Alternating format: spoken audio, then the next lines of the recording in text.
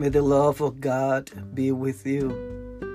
As a deacon, parishioners constantly ask me to bless them.